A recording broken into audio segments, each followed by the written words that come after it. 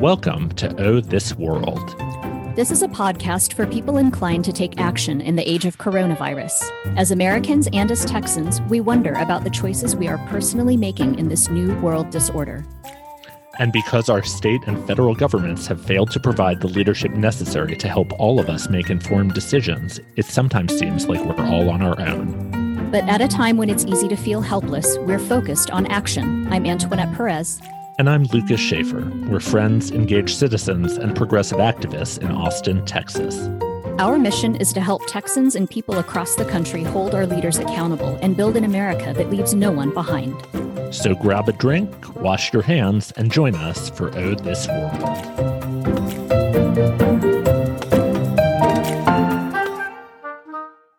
Welcome to Oh This World. Good afternoon, Lucas Schaefer. Hello, Antoinette Perez. How are you doing this fine Friday? Oh, bad week. Oh, no. Not for me. Okay, in the world. I mean, in this world. Yeah, my every week of mine is exactly the same. Groundhog Day. Bad week around us. It's a bad week around us. I think doing the things that we can do to keep our own lives and happiness up is good. Like, for instance, today I have bright pink toenails, and that is a spirit lifter. And we're doing a weekend grab bag. We're doing a weekend grab bag. Today, we reached into our bag and we found a State of the Pandemic address, which we will get to in the middle section of the episode. This is essentially something that I think we'd always hoped for from our president, but never gotten, which is just to look at the facts and some discussion maybe about what that means for Lucas and for me personally, and how we're going to continue to make good decisions for ourselves and our families moving forward.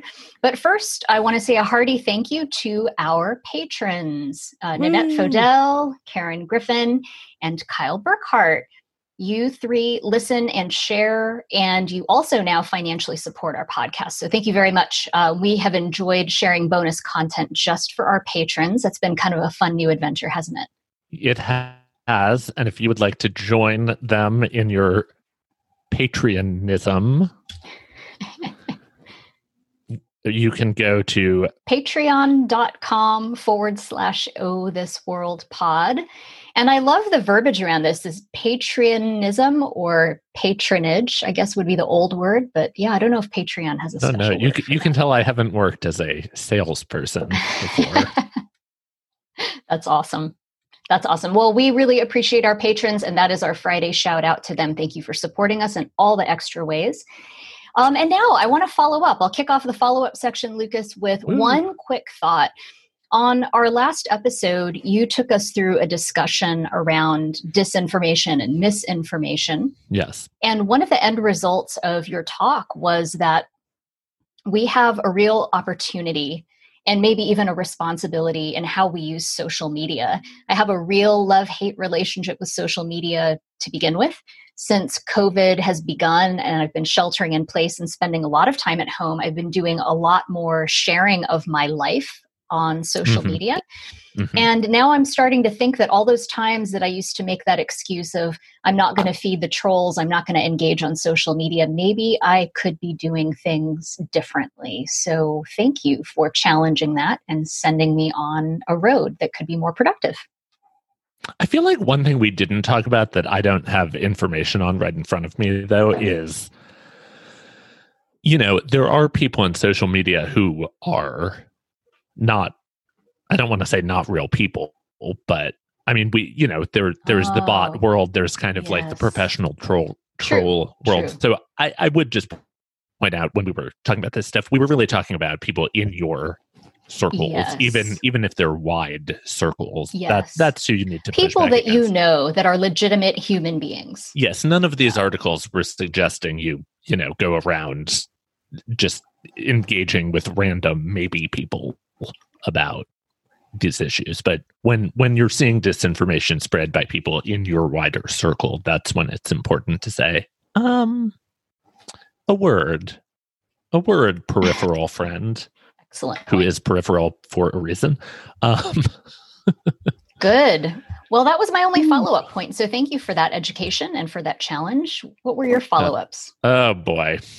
Oh, this world. I have a few brief follow-ups. So I'll start with the disinformation one, which is in the disinformation episode, I said after we talked about pandemic, I was going to give some examples from Texas 21, where we live, of conspiracy theories that have been spread by our elected representatives. And I never did that. And then after the show, I thought, it's kind of nice we didn't do that, because as we talked about, we don't just need to repeat the lies, right? Yes. But then I was like, I kind of went back through my notes and looked at the ways in which here in Texas 21, conspiracy theories or things that are just not accurate are disseminated through he who I shall not name, because we want to go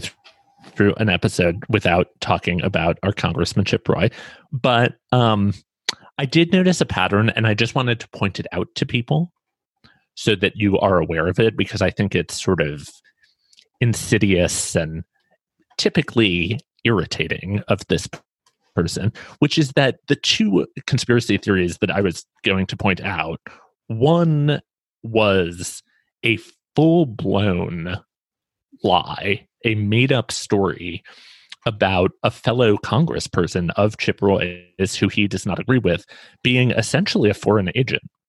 This was a number of months ago. So that really was a conspiracy theory. It was a total hoax.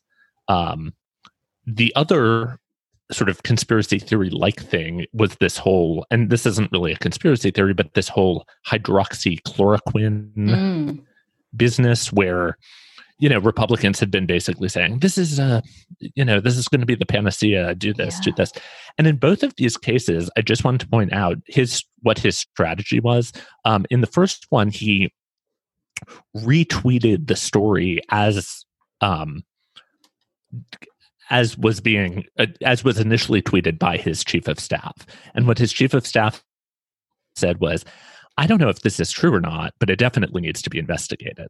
Oh, okay. So they introduce it as a maybe check this thing out. It could be disinformation, but if it's true, it's really, really bad. Right. And then with the hydroxychloroquine thing, it was a very similar, I'm not saying this works or it doesn't, but people should know. And of course, in both of those cases, when these things were proven to be untrue, there was no follow-up. There was never a, you know what, guys, that was really, really irresponsible, and I'm not going to do that again. Those tweets are still out there. Anyone can find them. And he, of course, will say, well, I didn't, it's the gish galloping debate freaks out here. Yes. Gish gallop. So I just wanted to throw that out there as a strategy to be on the lookout for and to call people out for when you see it. I mean, if you're an elected official, do the research first. There's no excuse. There's no excuse to be saying, well, I don't know. This could be true. It could be not maybe true. This outlandish thing is true, but also maybe not. I mean, what are we paying you for? Apparently not. And then no retraction later, no clarification, no, oops, that was wrong. Yeah. No personal accountability from the party of, quote, personal responsibility. Okay. So that was that. We can leave this man. I don't think we're going to return to him, at least for a couple of minutes, which is about as far as I can go. Okay. Second follow-up. New York Times story by Manny Fernandez and David Montgomery, May 13th, 2020. Businesses chafing under COVID-19 lockdowns turn to armed defiance. The subheading is Armed Militia-Style Protesters Have Helped Businesses Across Texas Defy Coronavirus Lockdowns and Reopen. Protesters say they are enforcing the Constitution. So that is a story we will post up. There was another somewhat similar story about how the Michigan legislature is now not meeting, at least in part, it seems, because armed protesters keep showing up at the Capitol and harassing lawmakers. And I just wanted to tie this back to my little, oh, this small world, attention white people rant to say, one, if any of these people were not white, they would be in jail so quickly, or dead. Let's Right. be frank. Right. So quickly. So that's infuriating part one. And just infuriating part two is it kind of goes back to what we've talked about a few times, which is coddling these people. Coddling these people saying, oh, we're going to put on our kid gloves and not really treat them as they should be treated, because if we call them racist, then they'll become more racist. And if we call them authoritarian, then they'll become even meaner. It's just not, it's ahistorical, it's naive, it's not based in reality. Anyone who has ever dealt with a bully knows that you don't deal with them by saying, oh, just please be a little nicer to me. And I don't know. I guess I have no point other than it's like really sick that these people are terrorizing lawmakers at a state capitol, or, entering like a subway with their like bazookas, as opposed to sitting in a jail cell where they belong. All I can do is hope that this pandemic and the time that we have to think and talk with each other in different ways and just slow down will enable us to think about folks like you just described as they are, which is terrorists. They're like domestic terrorists. When we think Some about of them certainly are. Yeah, when we think about striking terror in the heart of people in order to force them to do things, that is essentially what is happening there. And going back to that column that I was critical of earlier in the week about Shelley Luther, if you're going to not hold her to account for all of these political reasons of, oh, we don't want to rile up this person or that person. I mean, this is the next logical step, that when it's Shelley Luther, but armed, in tactical gear, we don't want to, and suddenly the laws just don't apply to conservative white people. And it's just unacceptable. I think that, the appropriate response is not to shut down the legislature.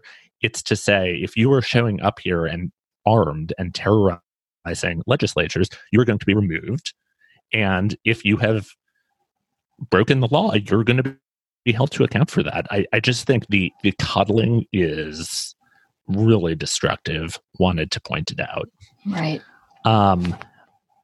Final follow-up was, it was just occurring to me that after I kind of did that little rant, that if you're a white person for whom this has just not been something you've been thinking deeply about, I didn't really provide any resources to start.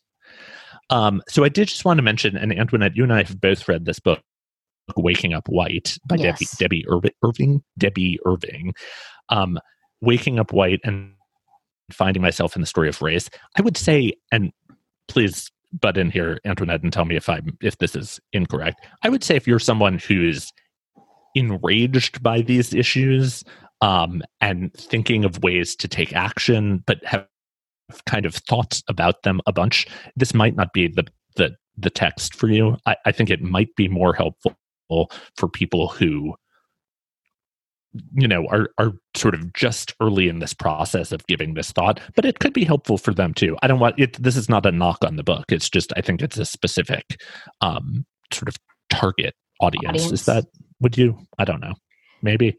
Well, my husband read the book, and I would say he's fairly keen on knowing what's happening and what injustice looks like, and he thought it was great. He recommended it to everybody that he knew for 6 months after reading it. I'm retracting it. Everyone should read it.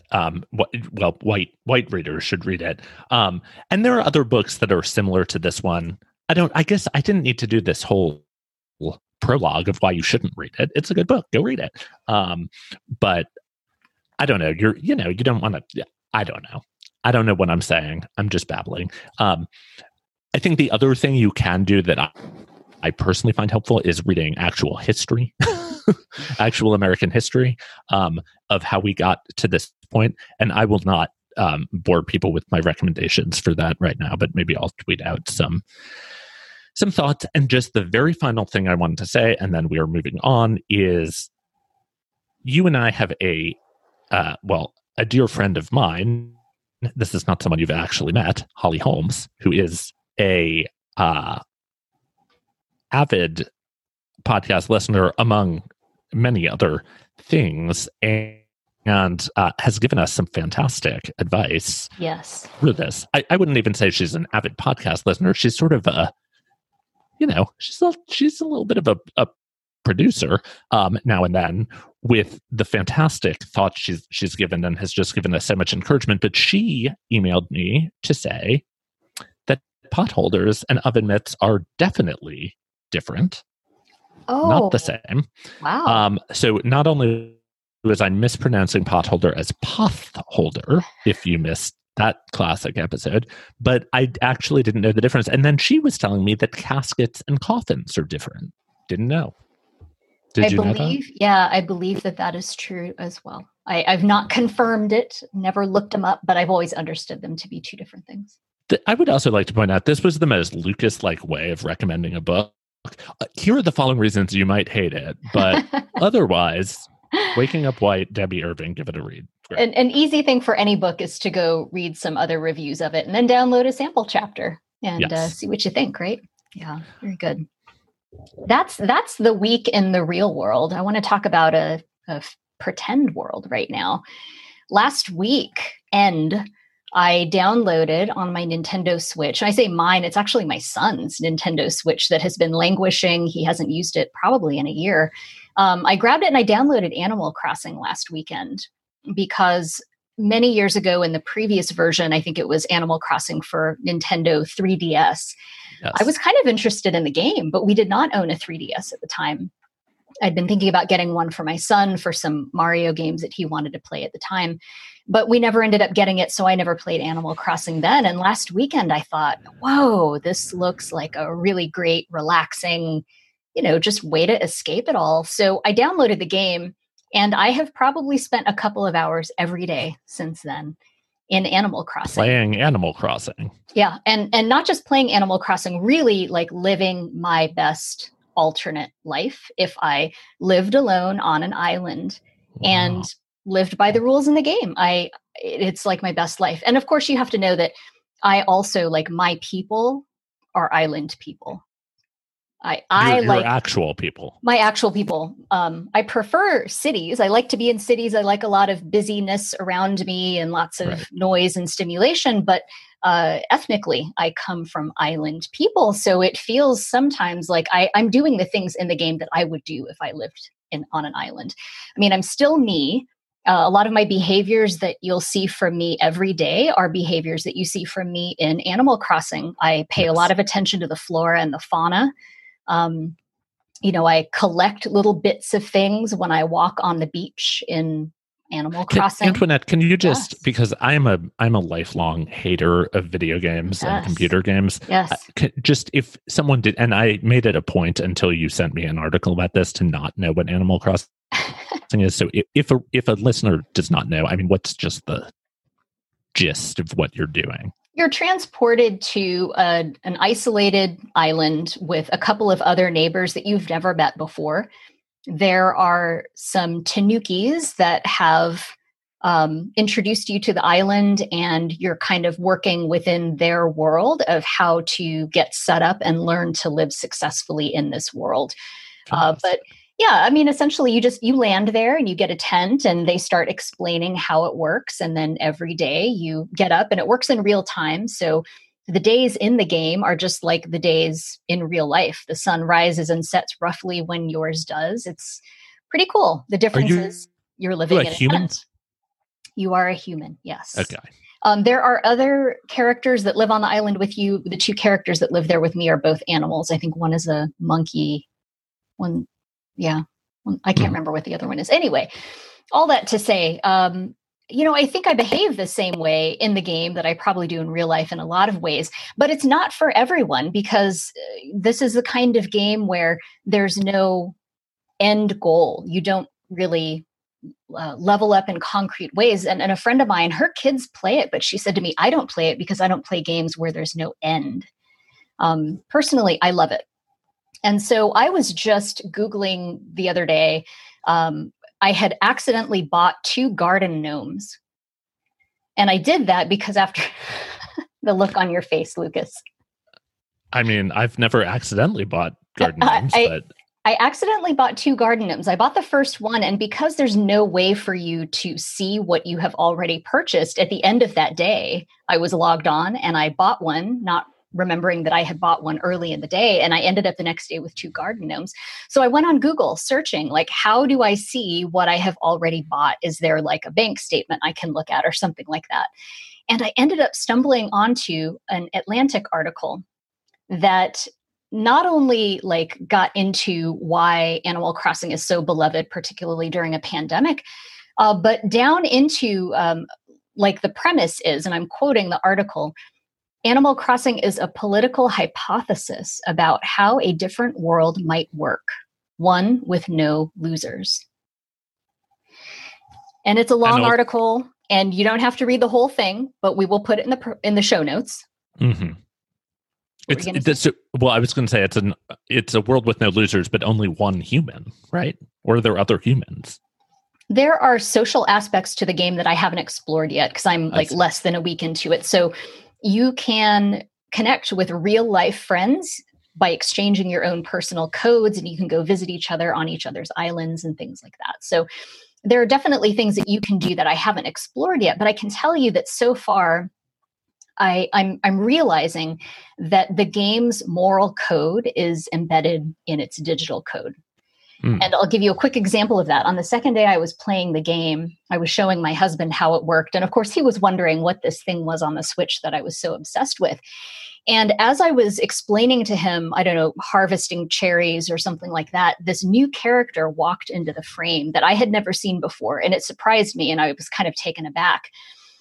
And my husband just very casually asked, "Are you going to kill that guy?" There's no killing. There's no killing. It's Animal Crossing. It's a family game. There's no violence. There's no killing. Like, even if I wanted to kill this character, there would be no way in Animal Crossing that I would be able to do it. It's just not in the code.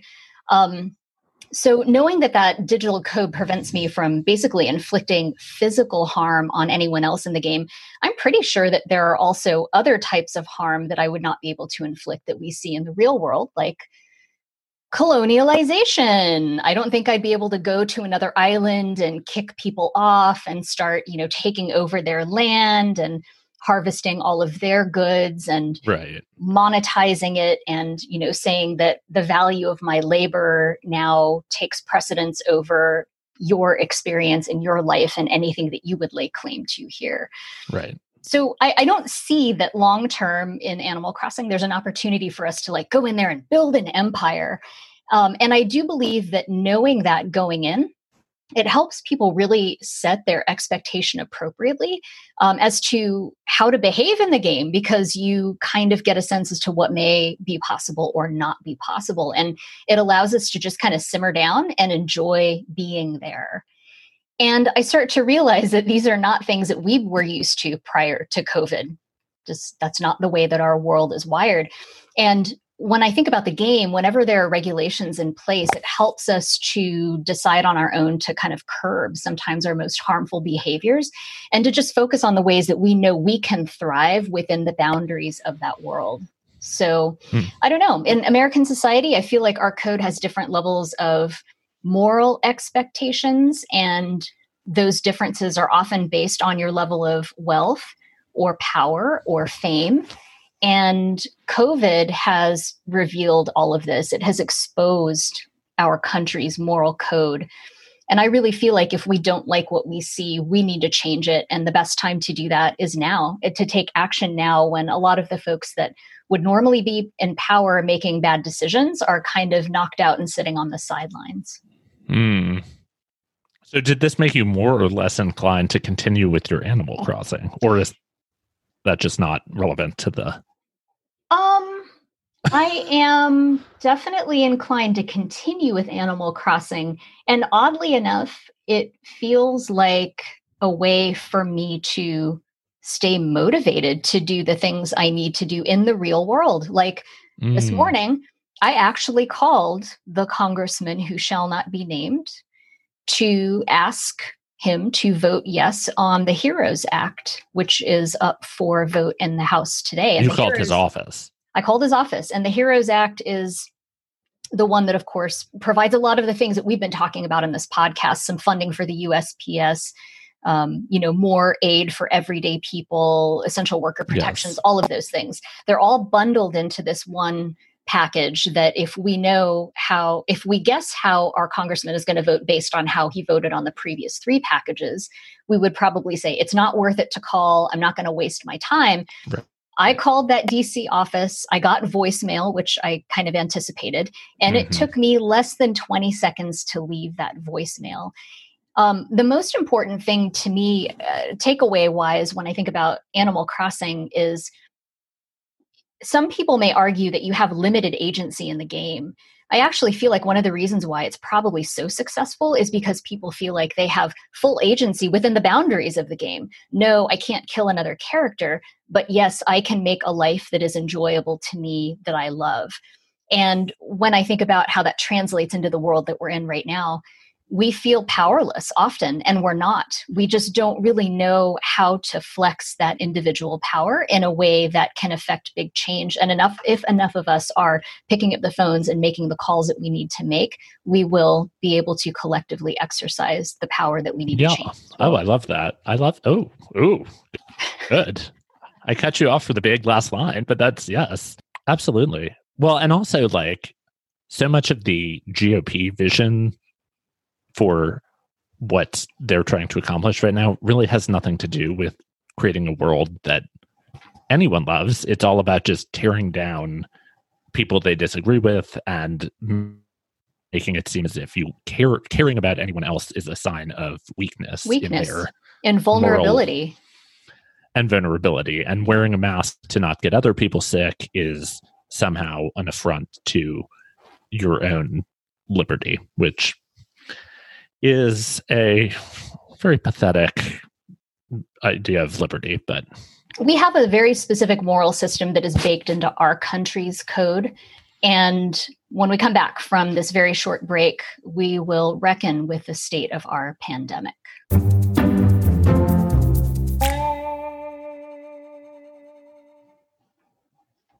All right, Antoinette, we are back on our weekend grab bag episode. And one thing we wanted to do today was just go over where we are as a state and a country in terms of coronavirus. As we've talked about before, somehow the fact that tons of people are getting sick and tons of people are dying seems like it's not at the forefront of this conversation, in part because it calls attention to the extreme failures of our president, of the people who enabled him, of the ruling Republican Party. Yes. So we've decided, rather than honor those people, mourn those people, acknowledge those people, we will just be talking about other things. Okay, so I have some numbers for us. Where are we? Yes. Okay, so the Johns Hopkins has a coronavirus resource center. And we will put the link up, but it tracks all of the numbers related to coronavirus. Total confirmed worldwide cases is nearing towards 5 million at the moment. Global deaths is 303,825.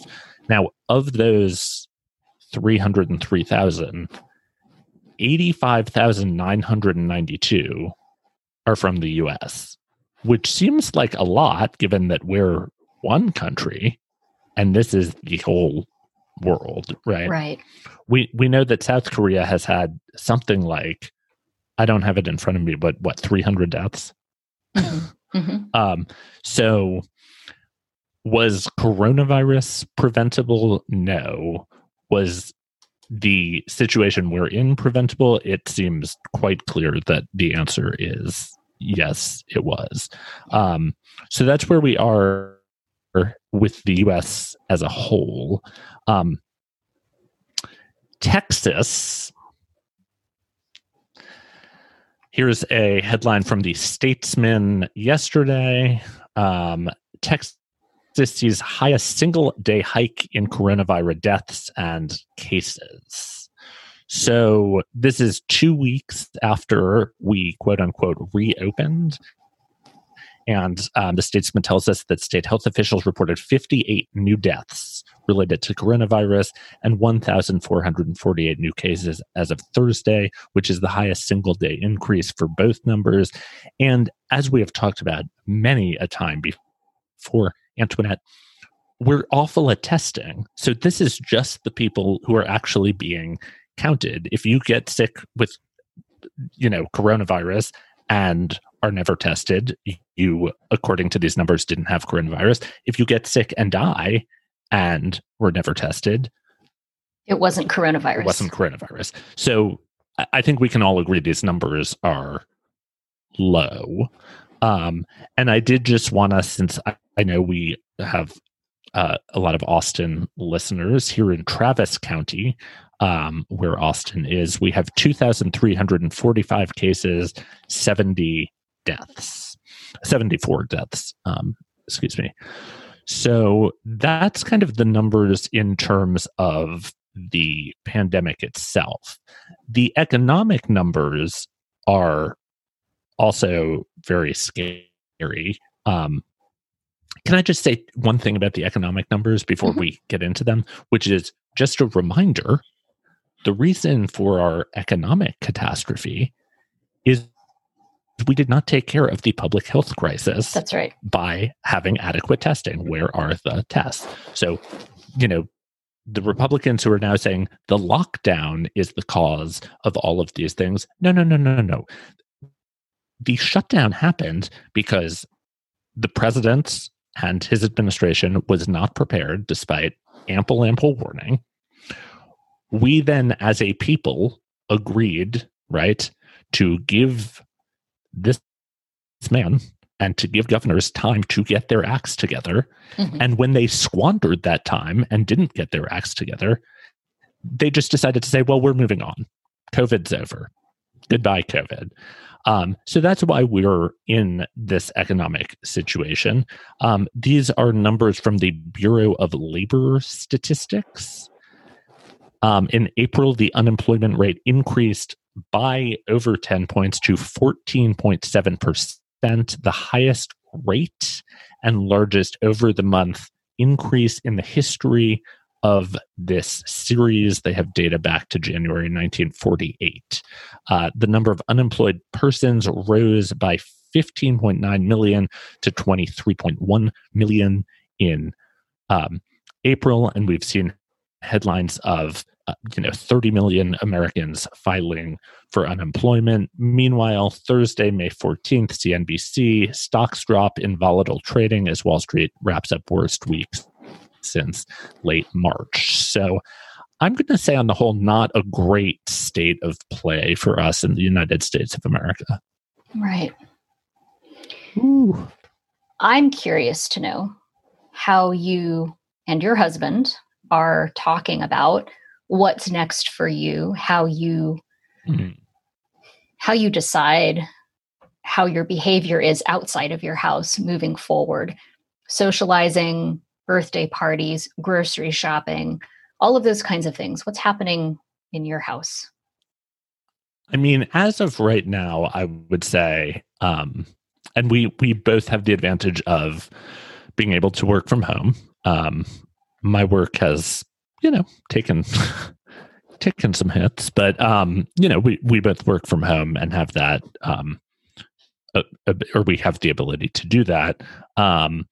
So as of now, I'd say we're pretty much staying the course of, doing our grocery shopping, but really trying to limit that. I, at this point, would not be comfortable socializing outside of we once a week have a quite socially distant glass of wine with our neighbor.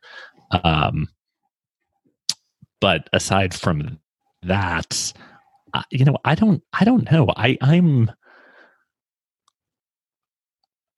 as we have said many times, the fish rots from the head, right? And the Texas governor has done, I think, an absolutely awful job of letting people know the reality, and of also just encouraging people to behave in the appropriate ways, right, and in the safe ways. I think our mayor here in Austin, Mayor Adler, has done a very good job yes, of that, but is somewhat limited in what he can do because the governor's orders supersede him. So, I, we'll do takeout, and every now and then we'll do our groceries, we'll drive here or there. We go for walks. I am a little scared of how I see people conducting themselves. And, for me, that's a failing of our leadership, because I do think there have been these mixed messages. So it's a great question. I don't know. We'd of course like to go out and do things. I don't have a lot of faith living in this state with this leadership that it's a good idea. Not so much because I'm worried about getting sick, although that would not be good. I think we can all agree. But also just like the whole asymptomatic thing, I'm just like, you don't want to be the kind of, you don't want to end up as the super spreader, right? right. And actually, Antoinette, I finally finished Nemesis by Philip Roth. Congratulations. It took me three weeks to read, and it's about 10 pages long because I'm such a distracted reader in this time. And I guess just cover your ears if you don't want to hear the ending. I'm assuming most of you are not in the middle of a pandemic going to run out to read Philip Roth's novel about polio, but the main character kind of becomes convinced that he actually was like a super spreader of polio. Which I don't know where I was going with that. The whole thing, I don't know. What are you doing? Your family and my family agree that we have to solve the public health crisis before we can solve the economic crisis. And all of this preemptive reopening when we didn't have testing and contact tracing and quarantining in place as a process and a protocol, it still boggles my mind watching the numbers go up. I don't want to be a super spreader, and I don't want to enable super spreaders that are out there that I might come into contact with just by doing extra things. Can I just also say I'm only using that term because it was in the book, and I don't think there's such a thing as a I like it. Super spreader. No, let's do it. Okay. Let's use it. I like it. Well, and so that said, we have been contacted by a lot of our, medical and dental and whatever professionals, because now that they're getting the go ahead to open under certain measures, they want business. So I get it. We have an appointment for my son to go to the dentist. It was supposed to be in April and it got pushed off. And now we have him rescheduled for next Friday. I was on the fence about hair. I contacted my stylist. I heard their protocol and we made an appointment for next Friday. And now that we're hearing that the cases are going up again, I am not as comfortable. So I figure I'll watch it for the next few days and decide whether we keep the appointments or cancel them. I last week had a dermatologist appointment, a tele appointment, because it was like a prescription had run out. So if I didn't do the appointment, I couldn't get the refill on the prescription. Yeah. And it was totally fine and helpful. And I have a nice dermatologist, but it's not the same as going into the office. Like, oh, here's a picture of this thing on my ear. Like, just what do you think? It's like, well, I don't know. Yeah. So yeah. Ooh. Dentists, hairstylists, eye doctors, those are all the kinds of appointments that you can't do remotely. Like you really have to be there and you have to be seen. So I'm not sure. And, from a personal level, one recent disagreement that I had with my husband was just about that socially distant, what's the word? Contact with people, socializing with people. He had, prior to pandemic, and every single week like clockwork get together with some of his friends. And they tried, I think, once in the 6 weeks, 7 weeks that everybody was in total lockdown to do a Zoom. And I don't think they loved it enough to continue it. My group has done it every single week during lockdown. And in fact, we meet regularly now in a way that we didn't prior to, because our schedules were always everywhere. And my husband said last week he was thinking about going to this get together in person. And when we talked about, the location where they would be and whether it was realistic for them to stay 6 feet apart and to exercise all of those things, I said, I'm not comfortable with you going. It's funny enough, like 5 days after that, it was Mother's Day. And so a group of my friends who are all mothers, we had joked that for Mother's Day this year, what we want is to be away from all of our family. And so we were kind of talking about doing like a pool party at someone's house. And when I imagined that pool party, I just thought, can you pull a slat up from your fence and I'll just sit at the fence line and we can still hear each other and see each other. But do I want to have that much sun on me? Because then I can't get under the umbrellas. And, all of these logistical issues. And what I know about those get-togethers is if we don't talk ahead of time and agree on that social distancing protocol with one or more other people that don't live in our homes, we're risking a lot. There could be a lot of missed expectations and we may find ourselves in really awkward situations. Well, I will just say, as Republicans scream about how we need to reopen, I actually think what is preventing me from being more amenable to going to places, to appointments, to all of those things, is their lack of clarity and, frankly, sometimes mis and disinformation they're spreading about the actual safety measures. In other words, if the vast majority of people were wearing masks, were staying 6 feet apart, were following all of the rules because the rules had been clearly articulated, at that point, it's like, okay, well, your chances then of infecting someone else, of getting infected, really are reduced. You're right. But the problem is you don't know, we're going for a walk in the park. Are the people coming towards us being as diligent as we've been for the last 2 months? And it just feels like and I direct this not at people who have lost their jobs, who are still going into work. I'm not saying that those things aren't horrible. Yes, horrible. I think we can all agree. But in terms of what's being asked of us social distance wise, it feels like a pretty small sacrifice compared to sacrifices other generations have had to make in the face of major cataclysms. And the amount of whining and selfishness and callousness, again, I'm not talking about bemoaning or being really freaked out about a lost job. That is a huge sacrifice. I'm not talking about people who are risking their lives because they're essential workers or because they can't get unemployment and are going in. But just in terms of putting on a mask, staying 6 feet apart, not going to a baseball game or a basketball game for, however long. It's so minor in the grand scheme of things if you're able to actually help get us out of this situation. And it's just, honestly, the level of whining just does not make me very confident in my fellow Americans. I agree with you. I think I would also feel much more comfortable about getting out and getting life and commerce started from my own personal perspective and from my family's perspective if we did have stronger leadership, stronger guidance. I know that there have been reports of CDC guidelines that have been shelved and all those kinds of things by the White House, et cetera, et cetera. It is incumbent on us to make the best decisions that we can when we have the best information that we have. So we want to know from you as a listener, how are you deciding with your own families when and how to venture back into the world? Are you looking at specific metrics? What are you using to make the decision, and how are you having that conversation with your own family?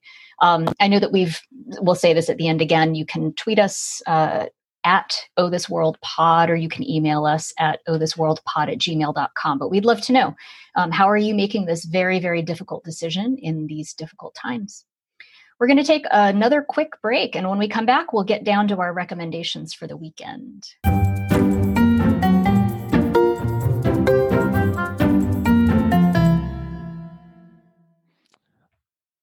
Okay, Antoinette, we are back. Another kind of not the lightest Friday grab bag. We've reached into the grab bag and pulled out despair and horror. But also bright pink toenails, and that is worth something. That is. What will you be recommending this weekend for people who need to stay grounded in this unsettling time? Well, first and foremost, Animal Crossing on Nintendo Switch, if that is available to you. And if it's not, and you're interested in Animal Crossing, there is an iOS version that you can play on your iPad or your iPhone called Animal Crossing Pocket Camp. I haven't tried it yet personally, but I bet it has the same sort of magic. And if none of these games, if you're like Lucas and you have video game horror, I will recommend music instead. There are 2 playlists that I love on Spotify. One of them I've mentioned before, but I don't think we linked to, is lo-fi hip-hop music. It is one that is completely wordless, so it's nice to have it running in the background when you're doing something else, cooking, sewing masks, gardening, whatever it is that you do. And the other one is definitely a sing-along playlist called Throwback Jams, and most of those throwback jams are centered in the 90s, a couple in the 80s and a couple in the O's. But yeah, good music. Sing along, shout at the top of your lungs. What is on your list this week, Lucas? Okay, I have just a few quick recommendations. So first of all, people may not know this, but as we've said before, I keep saying as we've said before. Why do soon I'm just going to be saying as we've said before over and as we've said before, because I just said it, which actually relates to what I'm going to tell you, which is that people may not know this, but we are a DIY operation, as we've said before. That they probably know, but we're also a one-take operation. We just record it and we put it up. Yep. Because this is it's a volunteer operation with a little, not a little, fantastic support from our patrons. But so all of that's to say, I'm just taking a slight do-over to say Waking Up White by Debbie Irving. I did not need to do, if we were editing, I would have edited out my long kind of preface to that book. I would recommend that if you are particularly a white listener, who has been interested in kind of some of the racial whiteness talking happening, that is a great place to start. Okay. Recommendation for the weekends. Yes. So, saw a bunch of good movies this week. Burning on Netflix. Have you seen that one? No, I haven't. I highly recommend. Fantastic film, but that's not my recommendation. Okay. Last week, Antoinette, you had talked about your hatred of a television show, and I said I agreed based on 2 episodes that I've watched. Okay. And the television show is on Netflix, and it's called Love is Blind. Yes. We're late to this because it came out at the end of February, but we've just been talking about it now. And here's all I have to say about this. This is my recommendation for the week because we talked about our hatred for it. That very night, husband and I started the 3rd episode, watched the whole rest of the series in over the weekend. 2 days. Yeah. This is the trick. You have to get out of the pods. So the premise of this show is that you're agreeing to marry someone you have never seen, but you've talked to. And the first 2 episodes, they're in these pods trying to find matches. And frankly, I found it extremely boring. I didn't find the conversation interesting. I didn't find I'm all that interesting. I was just bored. But then after they agree to marry different people, 5 or 6 of them kind of couple up, and then they actually have to go live together and be together for a month before they get married. And then I was into it. Is it stupid? Yes. Is it, this is not my favorite word, but are there elements of it that one might call problematic? Perhaps. However, addictive. All right. I have some, I'm not going to give any spoilers. There are some couples I'm rooting for. I like metaphor. I like metaphor. So is this the equivalent of Netflix junk food? Specific junk food? This is the equivalent of a low-calorie junk food. Okay. I mean, it's not going to make you any stupider than you already are. It's not going to make you smarter. But it, you know what? I feel like it has at times at least kind of a nice spirit. At times, I thought the pod stuff was the most interesting. Oh. And after the pods, for me, it just kind of went downhill. There were things that fell into the realm of typical reality TV for me, just hijinks and setups. And I don't know, just the level of drama was not really for me after the pods. I was intrigued by the pods. So we're very opposite in that. We are. I think I was also annoyed by the number of people who were like, I have never in my life had a conversation like this. It's like, what are you guys talking about all day? What are you talking about? The other really funny thing is there's an episode at the end where one of the guys says to one of the girls, I remember the first time I laid eyes on you. It's been a month. I mean, that would be a real problem if you did not remember a month ago. I hope you are seeing a professional about that. But I liked it. So my rec is Love is Blind. Lucas is recommending Love is Blind. And that's going to be a fun weekend for everybody. I do think out of everything we've talked about today, The Pink Toenails and Love is Blind is probably rising to the top in terms of levity. Of happiness. And honestly, now that I've finished Nemesis, it's pretty great. It's just... Oh, good.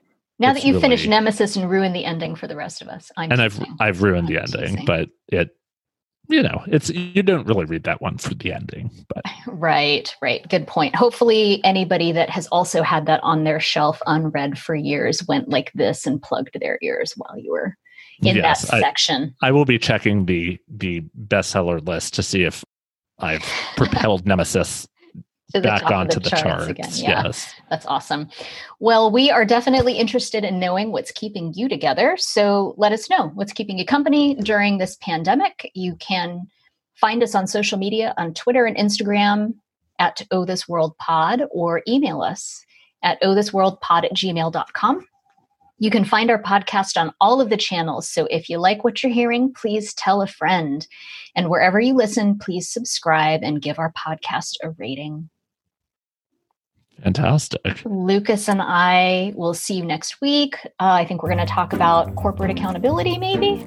I think we're dealing with some corporate accountability. We might talk about, I will say when I put up that little sort of homeschooling activity, there was some nice response. So we may offer some other homeschooling ideas. Not that I say this as if I have children. I don't, but I did used to be a teacher. So it might be a lighter week next week. Who knows? I'm hopeful. Who knows? It might be this wonderful world, but probably not. Everyone have a great weekend. Stay safe. Bye.